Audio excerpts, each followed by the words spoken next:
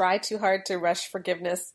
That's what I want to talk about on today's edition of the To Love, Honor, and Vacuum podcast, the time where we think about marriage more as a passionate adventure and less as a giant to-do list. And today I want to talk about how to get that intimacy back and how to get that passion back when there's been a big problem in your marriage that does need forgiveness. And the problem is, I don't think that we always talk about forgiveness in a really healthy way. We often try to rush it. We often say it in a very formulaic way. We'll tell Christians, just as God forgave you, so you need to forgive each other, which is definitely in the Bible, but it's not as simple as that. And I don't think that God ever meant it to be something that we rush through and we just tick off our list. I think he meant it to be a deep thing that we do, understanding the severity of what happened and in wisdom as we walk forward, knowing the best way that we should handle the relationship now. So let's talk about that. Now, this isn't really what I've been talking about on the blog lately, but I don't want to keep the podcasts as exactly what we're talking about on the blog because sometimes that can get a little bit repetitious. And so this is a theme that keeps coming up in some emails that people are sending me, especially about how to forgive after affairs. So I did think this was a good one to tackle. Let's say that someone is hurt really badly. Maybe it's sexual abuse in your past, maybe some other kind of abuse, maybe a huge betrayal like an affair. And then often they go to counselors, they go to their pastor, and what they're told is the only way to heal is to forgive that person. In fact, God demands that you forgive. If you don't forgive them what they did to you, then God can't forgive you. I find that really harsh. Because now suddenly the person who was the victim is now cast as being the person who is in the wrong, just because they're struggling to forgive. And then, even as they're struggling with this huge hurt and this huge trauma that they felt, they now feel that God is also mad at them because they can't get over it. So not only do they feel distant from God because of the hurt, now the guilt pushes them away from God too. I don't think that's ever what God intended. Let me take you back to my teenage years. I struggled a lot when I was a teenager with forgiving my dad for leaving us and really for having very little to do with me as I was growing up. I saw him for about a week a year, and I remember one year he was even too busy for that. He lived on the other side of the country from me. It required a 5-hour plane ride to get there, and so we really just didn't see each other. And at the same time, as a teenager, I was working in a Christian bookstore. And so I had all of these Christian books in front of me, and I would read all of these books on how I needed to forgive, and I would pray all the time about how to forgive him, and it never seemed to work. Whenever I saw my dad, I would get these stomach pains, and it was really difficult. I'll tell you, it got way worse when the kids were born because I felt such an all-consuming love for them. I couldn't bear to be away from them. And that's when it really hit me. How could my father have wanted to be away from me? How could he have borne that? Sometimes he would visit for a few hours when he had a stopover in Toronto on his way to a conference, and he'd ask if I could bring the kids to the airport to see him, and afterwards my stomach would ache for several weeks. When Katie was 2, we moved to Belleville, which is where we live now, which is a smaller town, and I joined a church, which was fairly close to me. First time in my life I didn't have to take a massive subway ride to get to church, and I started attending a women's Bible study. And for the first time I did these really in-depth studies of several scriptural themes. I even started teaching some of the studies. That's where I got started with everything that I'm doing now. Our marriage was getting super strong around that point. Our life wasn't quite as busy because Keith was working less, and I loved just being with my kids. And one day my dad came to visit, and it was just a stopover on his way through to Ottawa, and I realized after he left that I hadn't been angry and that my stomach hadn't hurt. Somehow, in those years of doing all of those Bible studies, I had managed to forgive my dad without really trying. Instead of crying and praying about forgiveness, I had spent several years just focused on Jesus, and Jesus changed me. I learned from that the truth that whatever we focus on expands. When we stare at the hurts in our lives, it's really hard to get over them, but when we focus on Jesus, it's often much easier. Now, none of this means that we shouldn't seek counseling for big hurts. I think that is a really necessary step. It's just that we should also seek to simply know God. And when we grow in Christ, He changes us, and this enables us to forgive. And when my dad died last year, I was able to spend his last days with him with no anger and no bitterness. because I was changed a long time ago, and that really was a wonderful gift.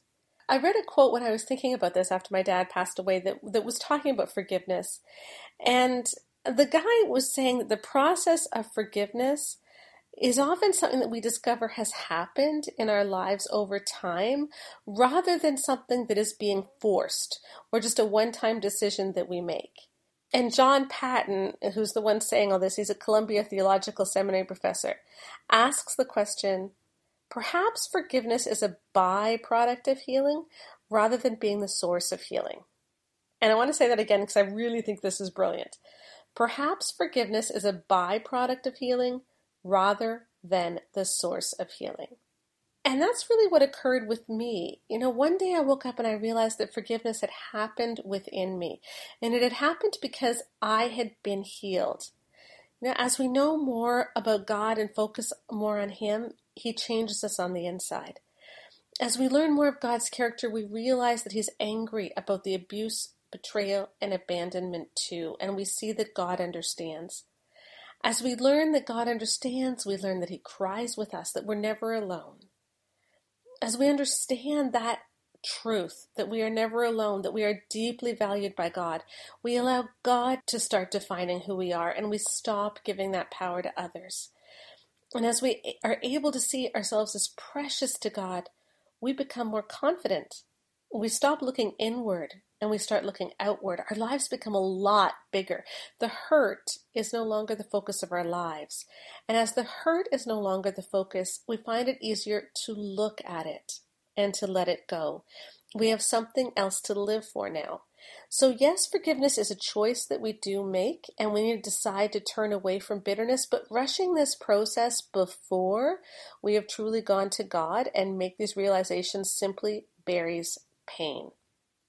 Do you remember a couple of years ago when the Duggar abuse scandal broke and it came out that Josh Duggar had abused his little sisters, and everyone was scandalized, but the Duggars said, well, you don't need to worry about it because the girls forgave him long ago because we took them through this forgiveness process. And I remember being so uncomfortable with that position that they were saying because some of those girls were as young as 6 at the time. And when we're 6, we don't even know the ramifications of what was done to us because that's going to come up again and again and again in your life. As you hit puberty and your body changes, the first time you get a crush on a boy, when you get married, when you have children of your own, these traumas often come up again and again and again. And that's when God has to do a deeper act of healing. It's not something that just goes away because we have magically said the words, I forgive you. We have to allow the healing process to go forward. And here's how the process works. No matter what the pain, healing happens when our mind and our spirit is able to see the event with the same perspective that God does, and when we develop the mind of Christ. So having our mind see it in God's way is an act of will on our part, but having our spirit sense it in the same way is an act of healing on God's part. It's not really about just saying, I'm not going to hold this against you. It's about the why. The reason I'm not holding this against you is because I see the incident now the way that God does. I see that God was angry. I see that I was not alone. I see that there is justice. I see that Jesus paid for the sin that was done. I see that I am precious to God, and it's God who defines my worth, not this thing that was done to me, because I choose to see with a bigger perspective, and that's now why I'm able to forgive you. So yes, it's an act of the will, but our forgiveness ultimately happens because we change our perspective and see what was done to us as God sees it. I wanted to forgive my dad as a teenager, and I wanted to let go of bitterness. And I do think that the act of will was important, but I don't think I was able to do that until I grew in Christ. And so that is absolutely necessary. But there's another aspect that's also necessary. And I'm not sure if you heard that as I said the story, but I said it a few times, is that I was able to see the incident now as God does. Another way that we often try to rush forgiveness is we don't give people the time to truly see what was done to them. This is where, especially when there's been sexual abuse in your past and there really has been some trauma, we need to confront what was actually done. When there's been an affair in your marriage, we need to confront what was actually done. And I think that's why this rush to forgiveness can take another form. Sometimes it's the rush to forgiveness that says you're not a good Christian if you don't forgive. But sometimes there's another rush to forgiveness. There's a rush that comes when you catch your husband doing something really bad, like an affair or porn use or something, and you are so quick to forgive because you're afraid that you're going to lose your marriage. You're afraid that you're about to lose your husband, that everything is going to blow up, and so you desperately want to get things back the way they were. And so you say, no, it's okay, I forgive. That's not appropriate either, because you may say all the right words. You may say, I understand that God was with me and I understand this was a bad thing and I'm going to choose to see it in the way that God sees it and I'm going to let go of it. But if you aren't allowing yourself the time and the space to truly see what happened with God's eyes, you can't forgive. You can't forgive something that you have not admitted has happened. You have to see the severity of what was done. And often we're in such a rush to forgive that we don't allow ourselves the time to see that severity. Now, if we do both of those things, if we fully face it and we also throw ourselves into knowing Jesus, then we can have both that act of the will forgiveness and Jesus change our spirit forgiveness so that we truly are able to get over it and to move past it and to not have this impact our lives anymore. But forgiveness like this can be done completely on your own. All right? You can forgive your husband for having an affair, even if he has left you and divorced you and gone to live with the other woman. What you can't do is reconcile unless the other person also has taken steps to make amends, is a safe person, and has participated in this whole process with you. You can forgive someone. You can let it go. You can put it in Jesus' hands, regardless of what the other person chooses to do. But you cannot reconcile and rebuild a relationship by yourself. And this is another way that we are often rushed to forgive. Often, especially if you're in a counseling situation or, talking to some friends about some major issue in your marriage, maybe he's had an affair, maybe he's used porn, and your husband says, well, I'm sorry, and that's all I can do. I am sorry. And so now it's up to her to forgive me. But I'm sorry doesn't cut it. Because the Bible doesn't only say that we're supposed to confess our sins. It says that we are supposed to bear fruit in keeping with repentance. Okay, the other person, if they've done something wrong, you gotta be sure that they are not doing that wrong thing anymore. They should have taken steps to show you that I am a safe person. It is not a good idea to rebuild trust with someone who isn't safe. And so that's going to mean putting controls on your phones or tablets or computers if it's a porn use situation, getting into an accountability group, seeking out counseling to learn how to deal with your stress, which often drives people to porn. It's going to entail a number of different things. If it's an affair, it's going to involve cutting off all contact, letting you have open access to their text messages and phone, maybe even getting a new job if he knew her at a job, whatever it may be. We need to see some fruits in keeping with repentance. That's what reconciliation needs.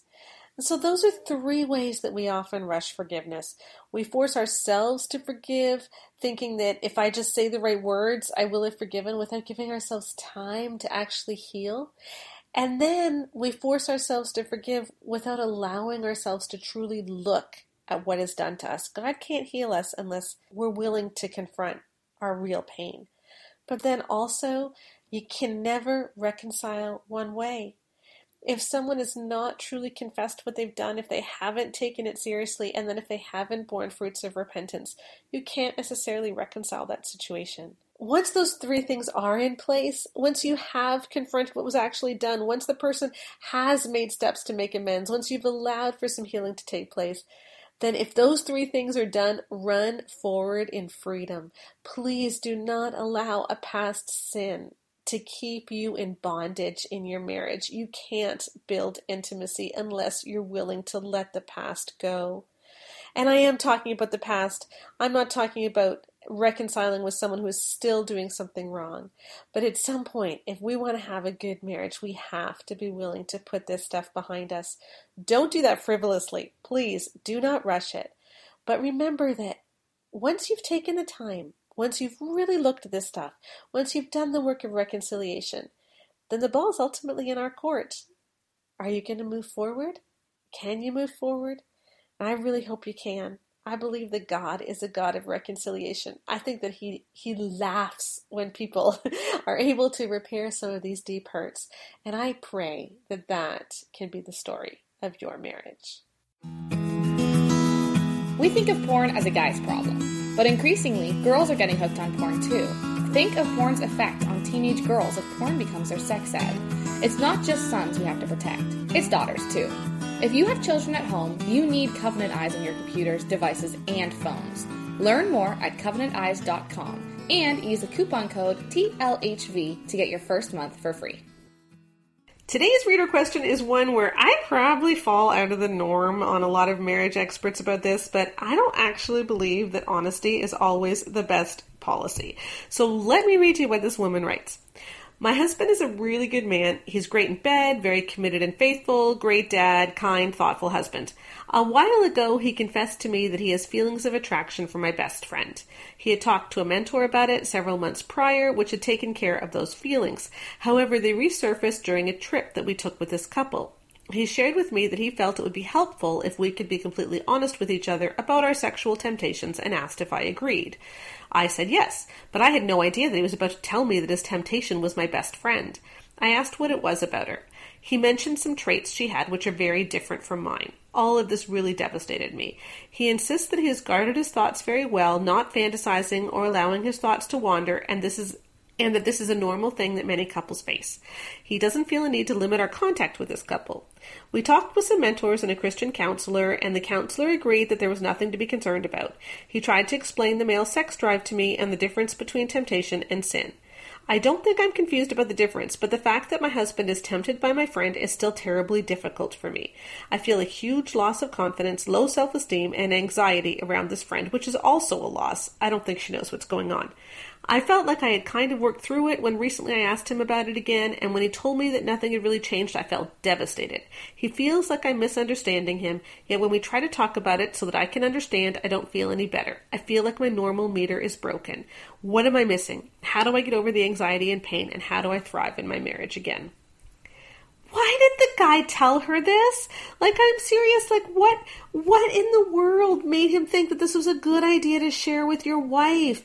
I wrote an article on 10 things that you shouldn't share with your spouse, and I'm going to link it in the blog post about this podcast. And I also wrote something a while ago on how honesty isn't always the best policy. You know, I do believe that when we're tempted by something outside of marriage, it is so important to get accountability. It looks like he did that. He had a mentor that he was talking to. He was praying through this. This was not something that he was going to act on, and he wasn't even fantasizing. So he did all the right things. What does he gain by telling his wife? I know that you can say, well, we're not supposed to keep things back because then we're not being truly intimate, but there's some things that are just so devastating, I'm not sure they're really worth sharing. I think if something has happened where you truly have broken a promise with someone, like if there has been an emotional or physical affair, then yes, you share that. But if it's just an attraction thing, tell a friend, ask someone to hold you accountable, pray about it, but then don't go talking to your spouse about it. It's not fair. And it sounds like, I mean, I might be reading between the lines here, but she says that he's attracted to traits that this woman has that she doesn't. Well, that could make her feel terrible about her body.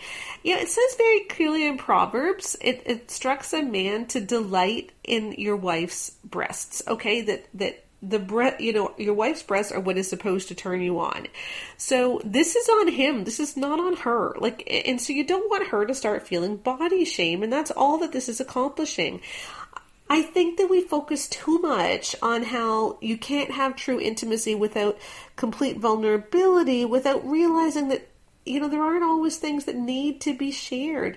If you have a temptation that you have truly brought before God and that you have truly dealt with in a proper way, I don't think that needs to be shared with your spouse unless it's a temptation that you truly need them to help you battle. Like, if you're tempted by porn, for instance, and just having the internet accessible is really a problem to you, then saying to her something like, I'm really worried I'm going to start watching porn. I think we need to get Kevin and I's on the computer. I mean, I think that's a different quality of thing, because you're saying that, this is a temptation that a lot of people have, and I don't want to participate in it, and I want to stay totally with you, and this is how I'm going to do it. That's a totally different thing than saying I am tempted by this particular person. So, my advice would be, first of all, just don't share it. But what should she do now that he has shared it? I think it's really important that they start to rebuild here, and she just needs to have this conversation and be really honest. You have wrecked my confidence by telling me this. I was better off before you told me this. I'm glad that you're battling this. I'm glad that you're seeking out accountability, but I didn't need to know this. But now that my confidence has been wrecked, we need to talk about how to rebuild it. And so they may need to go through a process of him assuring her that he really enjoys her body. They probably need to rebuild some trust and just become friends again. Look at having some new hobbies, try to emotionally connect more. But this is something that's big, and you're allowed to feel hurt by that. Yes, there is a difference between temptation and sin. And just because that you notice someone is attractive does not mean that you are lusting after them. And so I agree with the counselor that this isn't necessarily something that she needs to worry about in the fact that he might act on it. But again, I think that a lot of men misunderstand what this does to women. When we start hearing that our husbands are turned on by things other and people other than us, that does wreck your confidence, and I think that women should matter here. So guys, stop trying to get rid of your guilt by putting these bad feelings onto your wife, because that's all that happens. Okay, so he's feeling guilty for feeling tempted, and so he's telling his wife, but now she has to deal with all those bad feelings. Just stop it. Get some accountability. Talk to someone. Get real about your temptations, but not all temptations need to be shared with your spouse. You need to take this to God and ask, am I building up my marriage, or am I simply trying to relieve myself of guilt and make myself feel holier? And if that's what you're doing, stop it and really try to honor your spouse.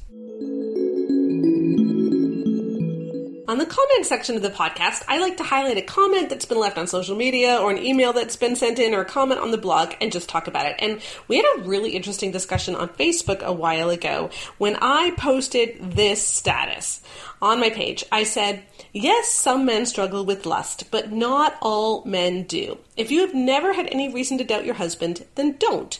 Sometimes we'll read things or hear things along the lines of all Christian men struggle with lust, or it's every man's battle.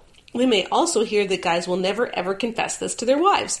And so I'll get women saying to me, I always thought he was a good guy, but now I'm paranoid. What do I do? And my answer, you know your husband better than anyone. If he has never given you any reason to doubt, don't doubt.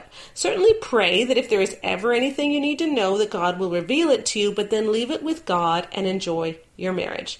I am a little bit worried that there's this thought going around in the Christian world that all guys lust, and it is making women doubt husbands who actually don't struggle with this. And I also worry that we're misinterpreting a lot of that stat. Like you'll see a stat that says something like 70% of pastors use porn or whatever.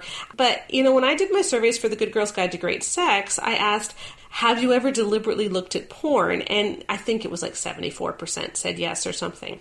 But that's ever once deliberately looked at it. That includes like when you're a teen, and only 74% said yes. That's not the same thing as someone compulsively using pornography. And I think a lot of these stats are overblown. When I look at the methodology of a lot of these surveys, they're not actually that accurate. And the other problem is that they conflate things like lust and noticing a woman is pretty. Just because a guy notices a woman is pretty does not mean he's lusting after her. And we need to get that message across, because I think that we're setting teen boys up especially for this horrible situation where they think, oh my gosh, I see that she's pretty, I must be lusting. When really you can notice someone is pretty and then decide to do absolutely nothing about that.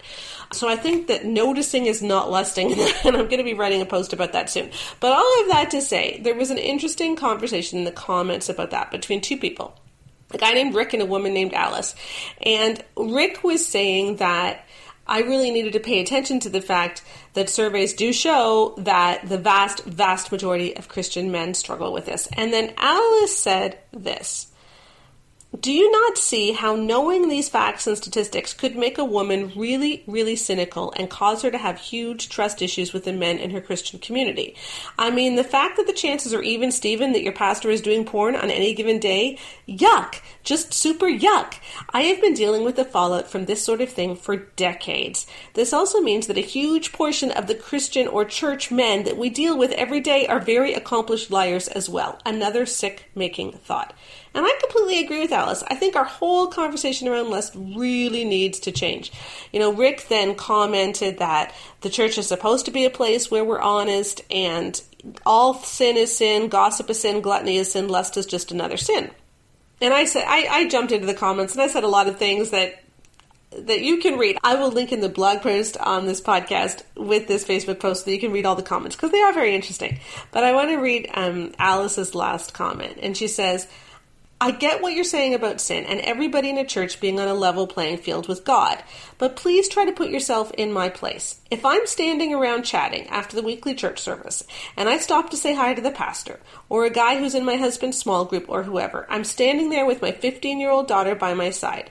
I do not feel threatened by a man who struggles with the sin of gluttony, but I do feel threatened by the thought that there's a 70% chance I'm talking to a guy who uses porn. I just do, because I know that it is eroding his ability to see me and my daughter as human beings. I think that that is just such an important point, and I hope that some of the people that are writing about lust will realize that this isn't an issue that women just need to get used to, that all men struggle. We need to reframe this entire thing. The biblical view of lust is that it is just another sin. It is not a special category of sin that people cannot get over. And the idea that women just have to get used to men lusting is completely wrong. We should expect that a redeemed man should not lust. That does not mean that we should expect that a redeemed man will not notice a woman is beautiful, but we should expect that a redeemed man will not watch porn and will not lust. Here's something that I said. If 80% of Christian men were tempted towards child porn, would we put up with it because it's 80%? Of course not. You know, we would say, full stop, that's wrong, the culture needs to change. And what I'm saying about lust is that the culture needs to change. If we stopped saying all men lust and started saying, in Jesus, you can defeat lust. It isn't its own category of sin. And if we stopped equating noticing a beautiful woman with lusting, we would raise men with far fewer hang-ups about lust and women with far fewer feelings like all men are leches, and I do think that matters. Of course men battle with lust, but it shouldn't be something that we can't defeat. And I think if we started talking about lust differently, and if we started raising boys to see that women are human beings and taught our boys and our men to respect women, we'd have a lot fewer problems with this. But no, I am not content to live in a church where all the guys watch porn and all the guys lust. I think we need to get real about this stuff, but I also think that we need to start expecting that people who are Christians will act like Christians, and that we actually can defeat some of these things. Normally in the podcast this week we do a millennial marriage segment right about now, but I am suffering from a major time crunch because my cousin is visiting from out west, and I'm about to go pick her up along with her 4-year-old daughter and take them to meet Tammy's 11 puppies, because how often do you get to meet 11 4-week-old puppies? So we're about to do that. So I don't have time to record millennial marriage, but I do want to try to tie together some of these aspects of this podcast, because I think we were talking about different sides of the same coin. I believe that the guy who confessed to his wife that he was tempted by this other woman, I'm not sure that was a real temptation as much as it just was that he was attracted to her. And he wanted to honor his wife, and so he told the mentor, and he confessed to a counselor, and then the counselor said to the wife that she just had to understand how a man's sex drive worked, etc., etc. But as we were talking about in the comment section, this is a really dangerous message for women to hear. Because we need to stop equating noticing a woman as pretty and being attracted to someone with actually lusting after someone or being in danger of having an affair. We're just treating it a little bit too seriously. And I think the motive behind that is a good one. Guys are wanting to be pure for their wives. Guys are wanting to keep their thoughts pure, and that's wonderful. But when we heap all this guilt on men that even noticing a woman is lustful means that you're being tempted and you need to watch your temptations or you could fall, it makes them hyper vigilant. And then what happens is the guys feel, well, I'm doing everything I can, so there's nothing else I can do, so women just need to understand me. And then they end up putting all of this on women. So we get all these books telling women that all guys lust and we have to understand. That's what Emerson Eggerichs said in Love and Respect as well, that men have to be free to confess this stuff to their wives. And this counselor is saying this to this wife too, that she needs to understand the guy's temptation. And it's just all got to stop. Some guys are just attractive, okay? Denzel Washington, objectively an attractive man. I remember watching The Notebook and then being freaked out when I realized that Ryan Gosling was 10 years younger than me. He's an attractive guy. I noticed that.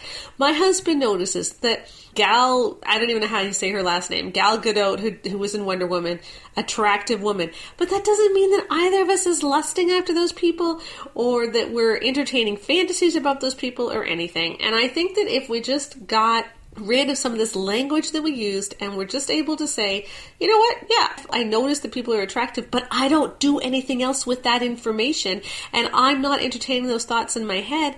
Well, if that's where you are, you're not sinning. And this isn't something that we need to be constantly talking to our spouses about. And then to tie this back to the forgiveness segment, when stuff like this has been going on in your marriage, and I know that a lot of us do have husbands who honestly do struggle with lust and do have husbands that have struggled with porn, then yes, we need to get to a place where we can put this behind us after they have rebuilt trust. I hope this woman with the reader question can rebuild trust. I hope that pastors and counselors will stop talking about this in such a way that makes women paranoid, as Alice was talking about. Most of all, I just hope that we can build healthy marriages where we're truly focused on caring for the heart of our spouses, because that is what I think God wants us to do. So thanks for joining us for this To Love, Honor, and Vacuum podcast. Please be sure to check out the blog at tolovehonorandvacuum.com, where I always post extras on each podcast so that you can go on little rabbit trails on the blog. And tune in next week because we're going to talk about arousal and we're going to get back to some more sex questions, which are always fun. See you later.